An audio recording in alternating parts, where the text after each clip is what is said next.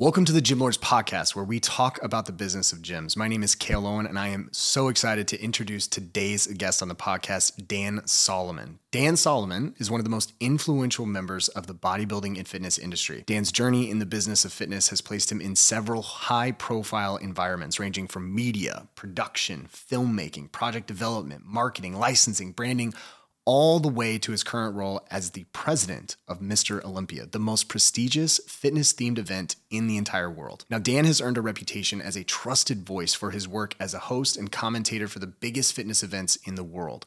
After working closely with many of the biggest brands in the industry, Dan began his work as executive producer of the movie Bigger, the biggest budgeted movie in the history of bodybuilding, which was released in theaters after premiering at the Cannes Film Festival. In 2018, Dan was named the president of the iconic Olympia brand, leading the charge for the world's most prestigious fitness-themed event. Dan also oversees a media portfolio that includes Muscle and Fitness magazine and other top media brands. Under his watch, the fitness scene has become a popular attraction for major celebrities. In recent years, the guest list at Olympia Weekend has included the likes of Mark Wahlberg, Dwayne Johnson, Arnold Schwarzenegger, Dave Bautista, and countless others from the world of sports and entertainment. Dan Solomon is truly a visionary and trailblazer in the world of fitness, and his contributions have helped shape the way fans follow their passion while creating opportunities for countless men and women who aspire to maximize their genetic potential. I know that was lengthy, but I am so excited to have him on today. So sit back and enjoy today's episode with Dan Solomon, president of Mr. Olympia. Awesome, Dan. Thank you so much for having us today, man. I am so excited to be here. It's amazing. Well, I am too. That's awesome. I want to get started. Obviously, everyone here that's watching this or listening to this, if you're listening to this, you guys already understand how incredible you are, frankly. And I know you like to deflect, so I'm just going to go ahead and say it. How incredible you are, what your resume is, it speaks for itself. You've done a lot of amazing things, and right now you are leading the pinnacle of top brands in the fitness industry. And now I think we're going into the 59th year of Mr. Olympia, correct? That's right. Awesome. And that's going to happen in Orlando? In November. In 2023, which is That's right. Absolutely incredible. I want to take a step back, though, and I want you to share who Dan really is from the beginning and like what brought you to here, because you didn't really take a conventional, like you're not a bodybuilder, right? Like you enjoy fitness. It's funny, right? How do you define a bodybuilder? Yeah. Do I walk on stage and look like competitor. An elite world-class bodybuilder? By no stretch would I qualify. But, you know, there was a time back in my late 20s where I took an interest in that lifestyle. I actually met a world-class bodybuilder, a guy from Trinidad by the name of Derham Charles. Wow. And Derham and I forged a really great relationship, and he kind of pulled me closer to the fitness and bodybuilding lifestyle. And I entered a couple of contests. That's awesome. I didn't even know that. Yeah, and I didn't do very well, but it kind of gave me a chance to really understand what that journey is like, what that suffering feels like to get stage ready. And I really came away from those few shows that I did with a real sense of what these athletes go through to get to that point. And it's such an important thing to experience the thing that your customer is experiencing, right? Because at the end of the day, our customer is a bodybuilding fan, is a bodybuilder. And without having that perspective, I think I would have been worse off for it. So I think as I was going through it, I could never have known at that time the insight that it was going to provide me as I kind of journeyed on and started doing other things. And I've had just about every job you can have along the way. You have, and I'd like to talk about that a little bit, because your story of, you didn't just like jump right into this. You've done so many different things, and it's led you to be where you are. And also I would say that the attributes and skill sets that you've acquired over time have put you in this position to where you can now really be the driving force in even taking this incredible brand and all of the other brands along with it to an even higher level. So I want to kind of get back to the beginning of like what got you into, because you started more so on the media side, correct? I did. Yeah. So walk me through what got you into that first. Yeah. So getting back to the bodybuilder that I just mentioned. Yeah. He and his wife sat me down prior to me knowing anything about the world of fitness or bodybuilding, other than just a little bit about sets and reps, right? That's all I knew. And he said, you know, I really would love to get an endorsement contract. He knew I had some business acumen. I had some experience in the business world. And he asked me if I could help him do that. So as a friend, I said, sure, I can try to make that happen. I'll navigate my way around. Well, at that time, the only thing that I knew was Joe Weider, who was the iconic sort of pioneering godfather, if you will, of the bodybuilding movement back in the 1940s and 50s. He started this whole thing. And Darren Charles, who I was talking to at the time, said, I would love to have a Weider endorsement deal. So me being just naive and dumb enough not to know better, I picked up the phone and called the world headquarters in Woodland Hills, California of Weider Nutrition, Weider Publishing. And I did my best to get Joe Weider on the phone. And eventually he returned a call.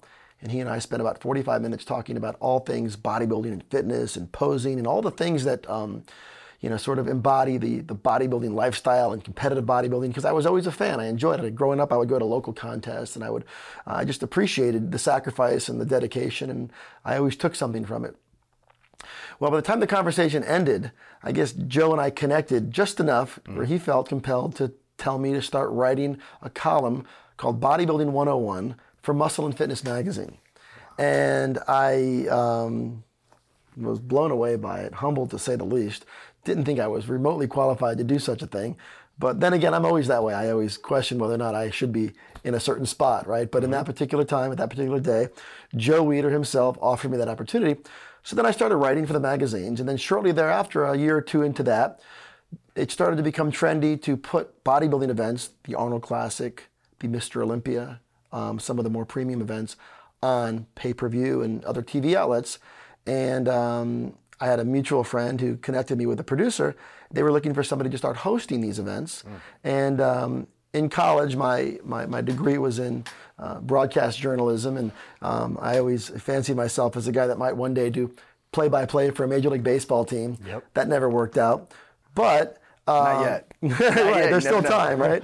But what ended up occurring was I got hired to start hosting these events. So I spent about a dozen years as the lead host for the Mr. Olympia on pay-per-view or the Arnold Classic, and then it became really popular to start.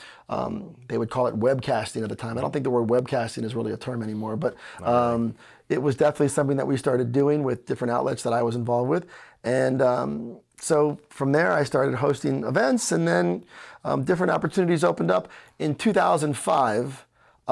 It occurred to me at that moment that there was no way for a bodybuilding fan to follow the sport of bodybuilding other than the magazines. And I thought, what a shame it is that bodybuilding fans can't hear the voices and the passion and the vocal intonations of their favorite bodybuilders.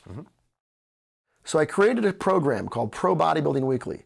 It was the first ever talk radio show devoted to the world of professional bodybuilding. There was no outlet that was doing it. And I linked up with this, the internet was just kind of becoming, more prominent at that time. And I linked up with an online syndicator, and we started doing a live show every Monday night. Then it got picked up by outlets around the world. And it became a very prominent fixture on the weekly bodybuilding scene. Pro Bodybuilding Weekly, I co-hosted it with a good friend of mine named Bob Ciccarello. Bob now does a great job of hosting our Olympia for us and a lot of the big events. Bob's a longtime friend. And he and I co-hosted every Monday night at 8 o'clock. Pro Bodybuilding Weekly, we welcome bodybuilding fans from around the world.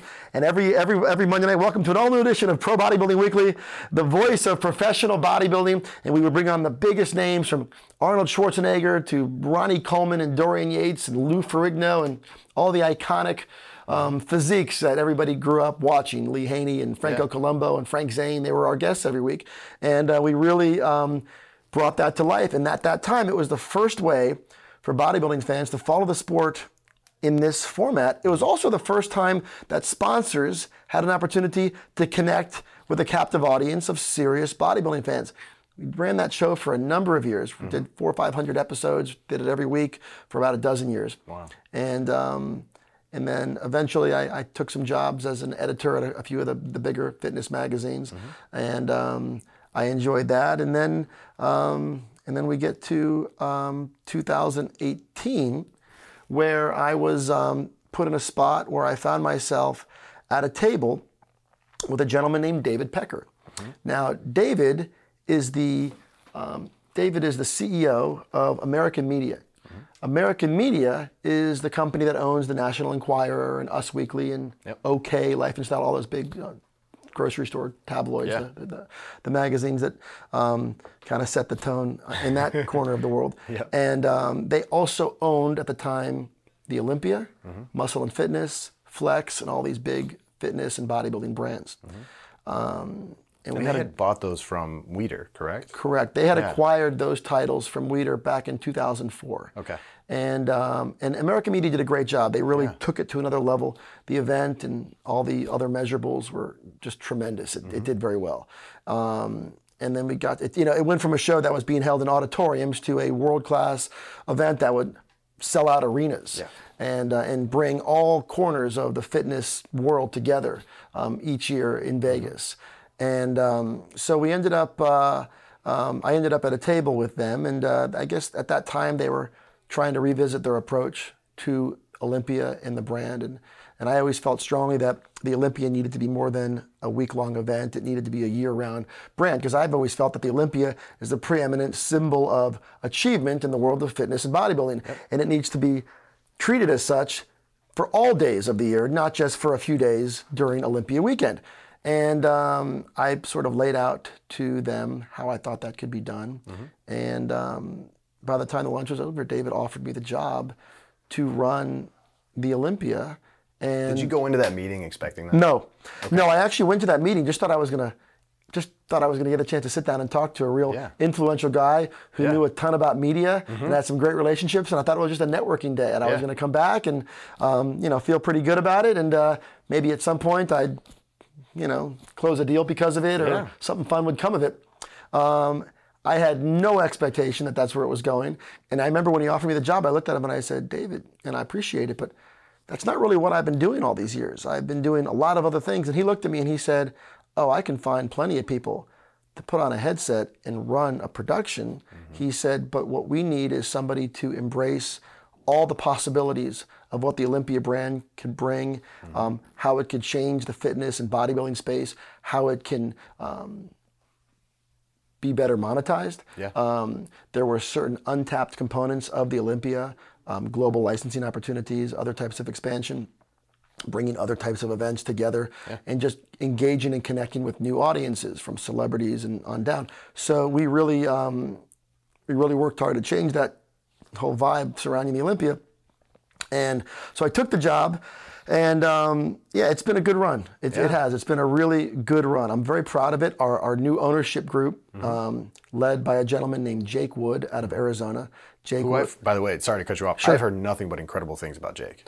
Jake is tremendous. Jake's everything you want in that role, because he's so supremely and genuinely, authentically passionate about the world of muscle and fitness and that whole lifestyle. He lives the lifestyle.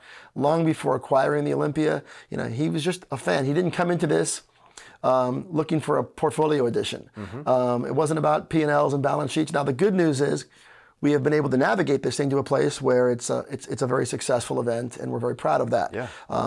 Financially, we're in a really great place, and we've been able to grow the event in many ways to kind of support that. But Jake is an outstanding leader, a tremendous owner, and it's been a great privilege to work for him and alongside him.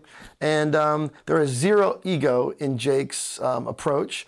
And Jake is looking to do everything possible that he can to create opportunities for everybody who cares about picking up a weight for the first time, or walking on a Mr. Olympia stage. That's super cool. I have so many questions from that story, by the way. So many things. So, number one, you're extremely articulate, which is incredible. I've watched so many interviews, and you do such a good job of telling a full story and providing so many details, by the way. So I appreciate that. Thank you. Some people would argue that I talk too much. No, I think it's fantastic. No, I do appreciate that. I appreciate you saying that. There's never a boring moment right now or in anything that I've seen you being in. I'll bore you eventually. No, we're good. So I want to actually go way back, because there's a piece of this that we talk about here on the Gym Lords podcast, as well as Gym Launch and through our brands, and that is just effort, discipline, and just having the ability to grind through even hard times, understanding that if I continue to do the work that's needed and I do it at an unreasonable amount, then I will be successful as long as I'm moving in the right direction, I have the right business model, I'm able to be successful.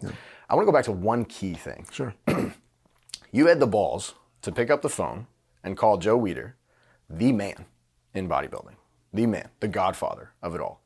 And you mentioned kind of like being naive and all this stuff, but a lot of people would be scared of even thinking there's like no chance that I would ever talk to him. I'm actually really curious, because I love details.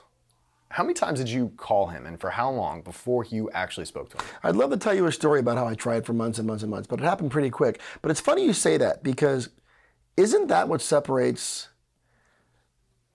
sometimes the billionaire from the guy who's just trying to pay his bills? And I say that because how many of us have walked around and said the words, I had that idea. I thought of that first. Yep. The difference between, the regular, human, if you will, and that elite level earner achiever is they go from idea to action quickly. And there are some ideas. You look around at some of the businesses that are dominating the world, and you look at the revenue. We were talking earlier about StubHub or Cameo or these companies. It's not rocket science when you think about these business models, right? Creating a hub where people can come together to buy sporting event tickets, right? Or a hub where people can go and buy videos of their favorite celebrities. These are basic concepts. Yep. Yet, why did it take so long for somebody to actually execute? And when somebody finally did execute, they built a multi-billion-dollar property. And so I think what you're describing in my call to Joe Weider, that was built on, naivete and just I guess who else am I gonna call, right? And but I love that, and that to me is such a small example, and I appreciate you even recognizing it. But yeah, there's just been one of the coolest parts about my job, and I would imagine for yours as well, because I know you do a lot of these interviews and you meet a lot of people. I absolutely love meeting CEOs and business owners and just folks that had the courage to do that thing that the other guy just didn't do, or didn't know how to do, or didn't know how to take that first step.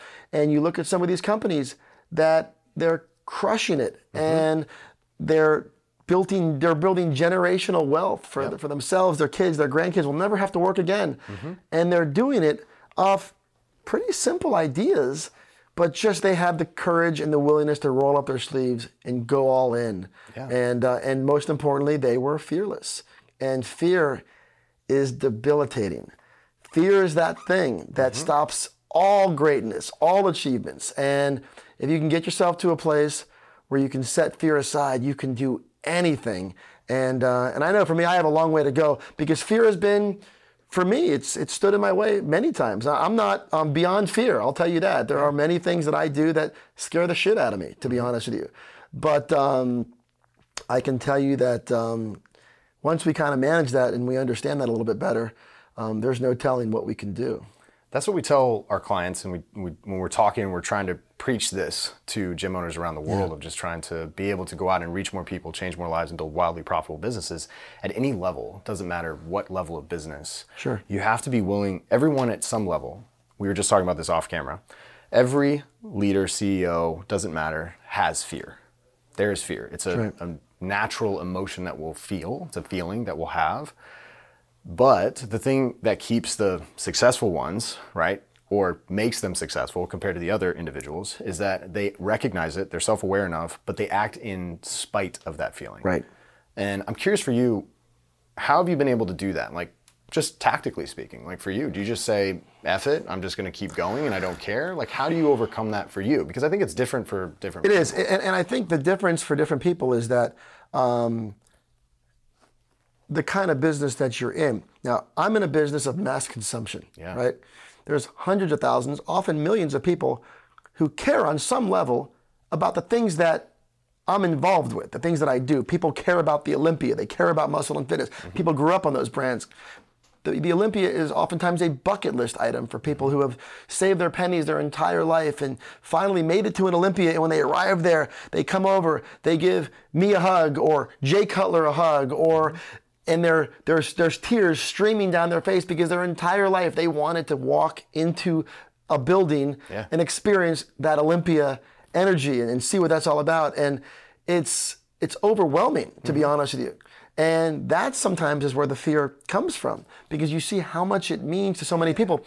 And that's why a lot of people, like, I would imagine, like, real celebrities must have this issue, because real celebrities, they get almost addicted to that experience, because all of a sudden you go, even if you now go and transition to running a $1 billion company, if it's a $1 billion company that doesn't really have that type of audience, some people don't know how to function if they're doing something that millions aren't watching them do.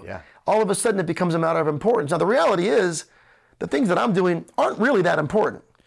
I'm not curing cancer here. I'm not doing things that are altering the course of people's lives in ways that truly matter. I have friends, as do you, who are doing real important work, who are working with kids who have serious issues, or are creating cures for real diseases, or are doing things to change the day-to-day reality of real people dealing with real things.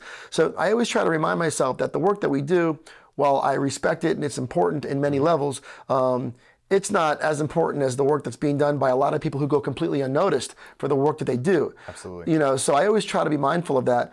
But no, I think the way that I just manage fear is, I think over the course of time, I've realized that when you are in a business of mass consumption, circling back to that idea, it's impossible to make everybody happy.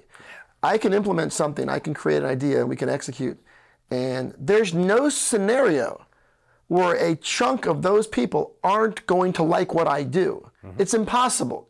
I am not going to get a unanimous verdict over anything that we do as a team at the Olympia. There's just no way. We can modify some policy. We could change how we qualify the athletes. We could change the policy of the special invitation at the Olympia. We could change what we're doing on stage. You do one thing on stage, the photographers hate you for it. You do something else on stage, the fans love you for it. The athletes, the competitors, they love certain things. And those very things that they love are deplored by other people, maybe the people who are doing video or who are shooting the TV for it. So you get to a place where you just have to accept the fact that you're going to try things, you're going to do things the best that you can, you're going to weigh all the variables, and in the end, some people are not going to like what you do. And the minute you just accept that reality, it all just becomes easier, because there is no pathway towards a unanimous approval. It's just not going to happen. And the quicker you get there, the quicker you're going to just save yourself a lot of unnecessary, trouble. I'm laughing a little bit because I was watching some YouTube videos, and before leading up to Mr. Olympia in this past year, right? And I go through the comments, and there's a comment, and you were talking about how you've done you and your team have done an incredible job of making it entertaining and fun, so no one is bored. Right, and I get that because I've been to many bodybuilding competitions. They can be boring. They can be very boring. 100%. So I fully understand and appreciate why you're doing that. And it's so funny to me, that same thing. I read a comment. It's one comment. It's just one comment. It's like, man, can you tell Dan to fix the lights? Yeah. And I'm just like, what is going on right now? It's so funny you say that. So one of the things when we first had one of my first production meetings 5 years ago, and when I took this position, the topic of boring bodybuilding shows came up. And let's face it, I'm right there with you. I've sat there, and it can be like watching paint dry sometimes. The Olympia is different. Tickets to the Olympia are expensive. People get on airplanes, they book hotel rooms, they fly across the world, they buy VIP packages, and they're out several $1,000s to be at the Olympia. And I'll be damned if I'm going to let anybody go home and say the words, "That was boring." Now, maybe they don't like that lighting effect that we do. Maybe there's too much smoke there for them. Maybe the volume on the sound system was too loud. I can handle that. But I'm not going to sit back on my watch and let anybody tell me that this was boring. So I work really hard. And I may have gone too far with that, by the way. We've really worked hard to create more of a rock concert experience in the theater. And the greatest thing is watching the expression on people's faces, especially in the first 15 minutes or so of the show, and we do our well choreographed intro, and it's jaw-dropping, eye-popping stuff that we do, and we spend a lot of money to make that happen. But yes, for every 10 people that think that is amazing, there'll be a few people out there that'll say, "Oh, the contrast washed out the physiques. We could hardly see the bodies on the stage," or this or that. And you know what? Some of that feedback has merit, and we take it seriously, because the physique should be presented in a way that is befitting of the hard work they've put in. But yeah, you can't please everybody. Oh, that's amazing. I want to move forward from that question about fear, overcoming fear, and everything. Something I found really interesting. I'm fascinated by business, right? We were acquired by a private equity firm back in December 24th, Christmas Eve, 2021. So I love business. I love understanding all this stuff. You're a deal guy. You're a deal maker, or this is what I've heard, right? And I'm really fascinated because you talked to, it was David, what was his last name? Pecker. Pecker. You'll never forget that last name. Never. That's why I was like, one more time. I didn't want you weren't sure that you heard it right. Correct. Yes. That was literally it. So David Pecker, he offers you the job, but then I think you were very, very you were right in the middle of orchestrating the acquisition by Jake, correct? You were the one that created that relationship. So I was in the unique position of being on both sides of that deal. Yeah. I was an employee of American Media when they owned the Olympia, and my job was to run the Olympia. What was your title, real quick? Chief Olympia Officer. That's amazing. Clever title, right? That's And yes. So we did that, and then I was made aware of the fact that there was a possibility to find a buyer, and I was asked if I knew somebody who might be interested. And I knew Jake, and I knew Jake would be sincerely interested in that conversation.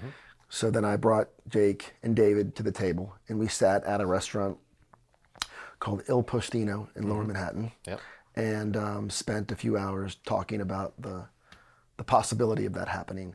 And so I was in a favorable position, but it was also a challenging one too, because I knew that I had to represent the company that had employed me.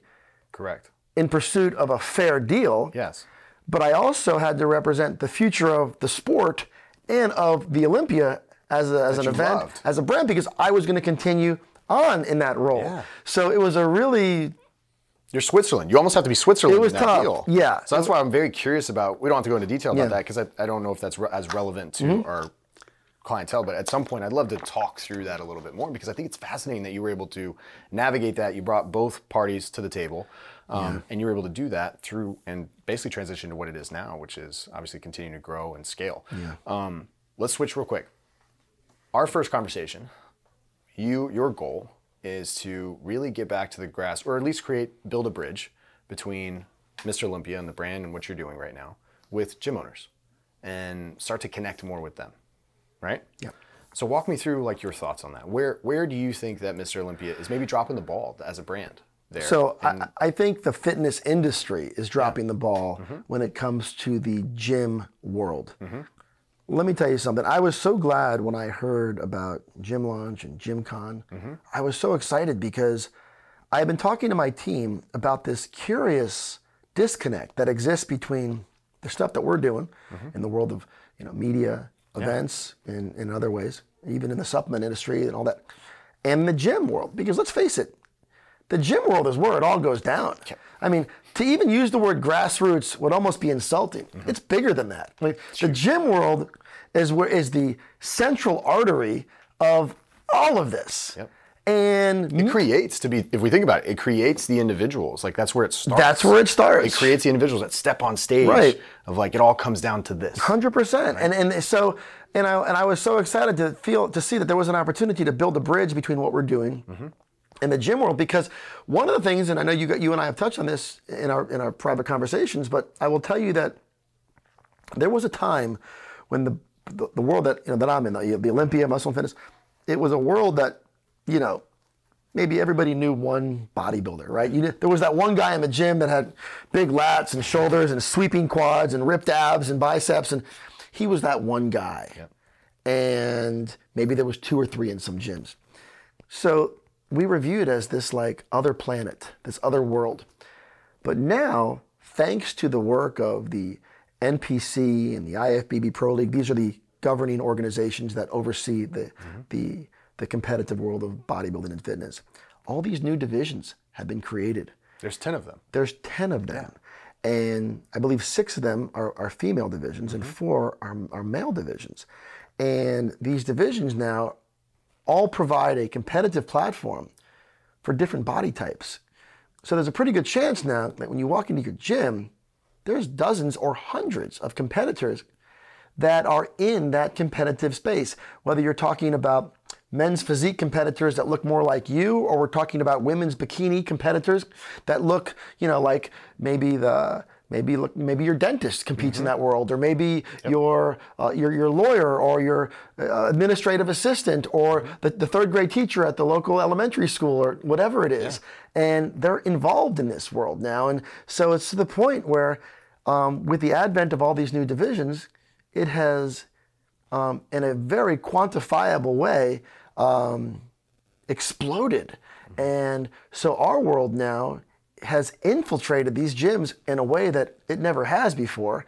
And the best part about competitive fitness competitors, bodybuilders, bikini competitors, whatever it is, physique competitors, wellness competitors. The best thing about it is they are the ones that inspire the most impact inside a gym.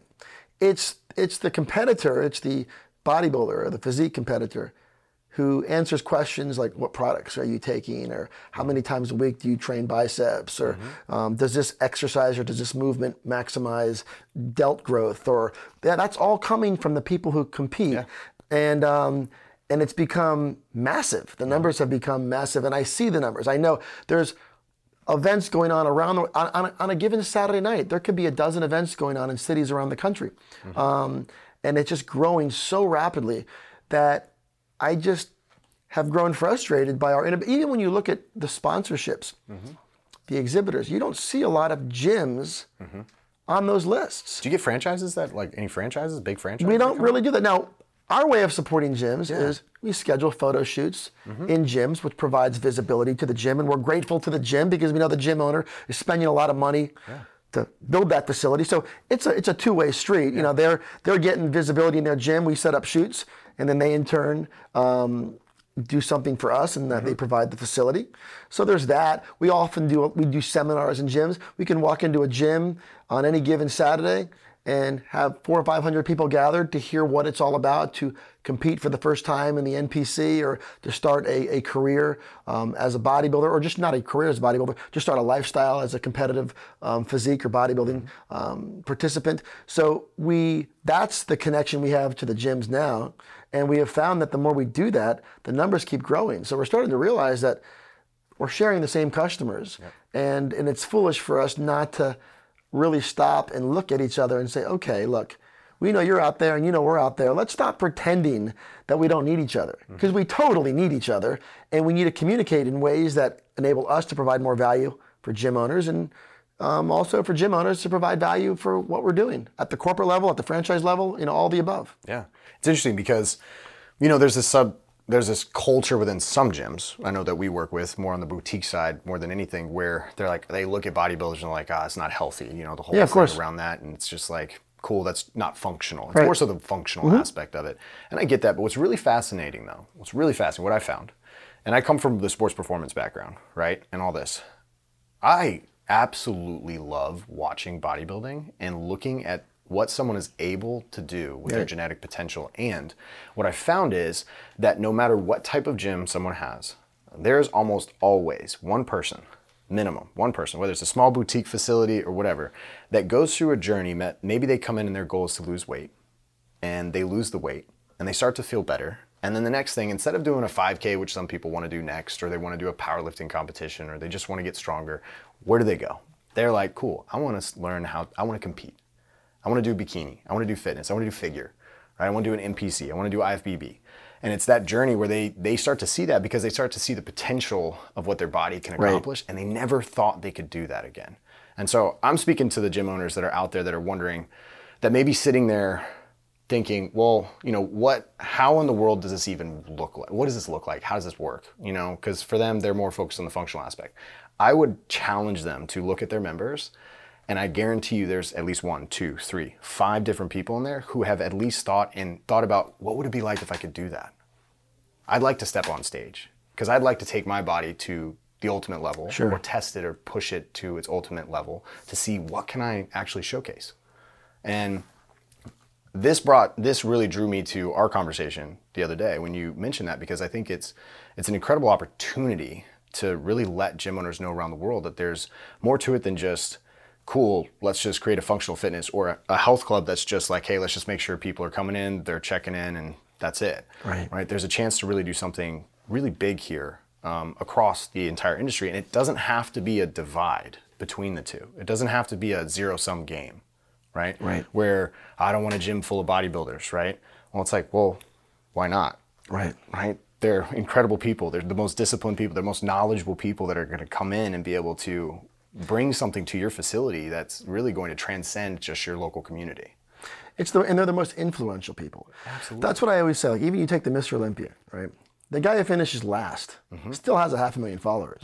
Right? The girl that you've never heard of, who came over from a part of the world that you've never heard of, where she lives, she's a big deal. When she gets off that plane, they're waiting for her to return home. Yep. And the same thing holds true on some level, on a smaller scale, but it certainly applies to the local bodybuilder or physique competitor. And I always say, create an environment that makes elite or even casual fitness competitors want to be at your gym, because those people have friends. Those people create credibility. And I know for the longest time there was a real popular gym franchise that really worked very hard, with the whole lunk alarm thing and all that stuff. And it was great because the business is obviously doing very well. From a business standpoint, yes. So the model has worked for that. Yeah. But it almost became trendy to insult the bodybuilder, to suggest that somebody who is making a loud noise while they're performing a rep is on some level not welcome at their facility. Yeah. And which is, by the way, the complete opposite of like being an inclusive, safe place. Exactly. It's literally the opposite. Exactly. I've always struggled with that idea because to me, celebrate that dedication, celebrate that intensity, that passion, and get behind the guy who's in there and is trying to force out a final rep. And if he grunts or, maybe drops some dumbbells on the ground, celebrate that, appreciate that, because that's what it's all about. And sometimes that intensity is what other people need to see to up their game. And unfortunately, there are examples, just like there are in any industry, of people who, don't handle that responsibility the right way. And those folks need to be shown the door. And I get that. But for the most part, I applaud every gym out there who provides a home and rolls out the red carpet for people who want to just go all in and train their butts off, because that's what it's all about. So my suggestion to anybody who's got a health facility is stop viewing that world of bodybuilding and elite fitness competitors, stop viewing that as some sort of a black eye that you want to stay away from. Understand that those are the characteristics, that's the passion, that's the discipline, that's the devotion, that's the level of suffering and sacrifice that all of your members should at least understand. Now, I always say, you might not want to look like Mr. Olympia. Of course. That's fine. Not a lot of people do. But at least understand that the journey that he's had to go to get there and the things that he's had to learn, the knowledge that he has about his physiology and his anatomy and the human body and muscular response and the cause and effect of nutrition and dieting, those are things that's what draws the crowd. And it's funny because a lot of people say, I don't want to go to the Mr. Olympia because I don't want to look like that. Or, that's gross. You hear people say things like that, right? And I always get a kick out of that. I'm like, you know what, that's okay. You don't have to want to look like that. The good news is you're not going to look like that, no matter how much you don't understand that. But enjoy what you can learn from the people who've had the courage to go for it and to go all in and to take their physique into their body to that place, because there's so much, if you allow yourself. But doesn't that apply to just about anything? It's like the asshole that you pass on the street. If you actually stopped and had a conversation with that asshole, you might learn that he's had a journey of his own. He's been through some things. He probably has had some failures, maybe some successes, personal, professional. And so I'm a believer that you stop and you just take a look at what's there, because you might not be seeing it the right way. It's the same thing on the business side, right? People look at the billionaires and the super successful people, and they're like, I don't want to be like that. I couldn't imagine working 20 hours a day or just being that and telling my family not spending as much time with my family or building something like this, and they're hated on for all the wealth that they have. It's the same thing, right? The level of dedication is unreasonable for the average person to even comprehend. And that level is what it takes to be successful at anything. And it's just fascinating. I have a question for you, and I want to be careful of your time. So we're going to wrap this up real quick. But if I'm sitting in your seat, and I'm Dan Solomon, and I'm thinking about connecting that bridge and really getting out there and making sure that both sides are seeing it the way that it should be, tactically speaking, how do you see that happening? Like, what is your goal with gym owners and connecting and creating a much more of a connection between Mr. Olympia, the brand, IFBB, NPC, and just gym owners around the world? It all starts with communication.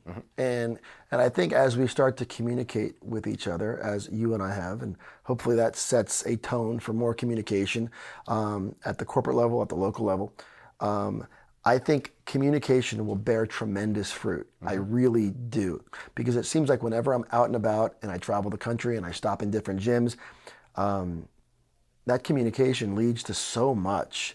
And sometimes it's in ways that are hard to quantify right away.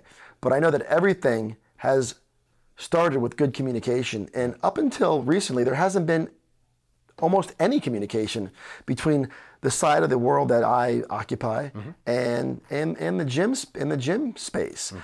So I think that communication will take us down a road where gym owners will start to see the influence and the access and the opportunity to create a more credible, opportunity-rich environment for their members. I think it's a tremendous thing. Look, everybody wants to eat at restaurants that are attended by people who make an impact, right? Absolutely. And everybody wants to be in business with people who make an impact. So I think to gym owners, I would just say, embrace the people who are making an impact. And the people who are making an impact are the ones who are out there championing fitness and nutrition and that lifestyle. And I think the closer you get to that world, the more you'll look back and you'll say, God, what took us so long to understand what was right here in our backyards? Because every community is occupied by people who live this lifestyle and care deeply about it and don't feel like they often have a place to spread those messages and maybe start to convince those people who are bodybuilders to come and spread their message to your members instead of on Instagram all the time. And you might find that the messages that they're spreading on Instagram, if they reel it in and they hone that message and you provide an opportunity for them, maybe you provide a weekly meet and greet, a weekly networking opportunity so your members can come and just make small talk about nutrition. Because I can tell you that I'm involved with a series of seminars that we put on through, the NPC and the Olympia.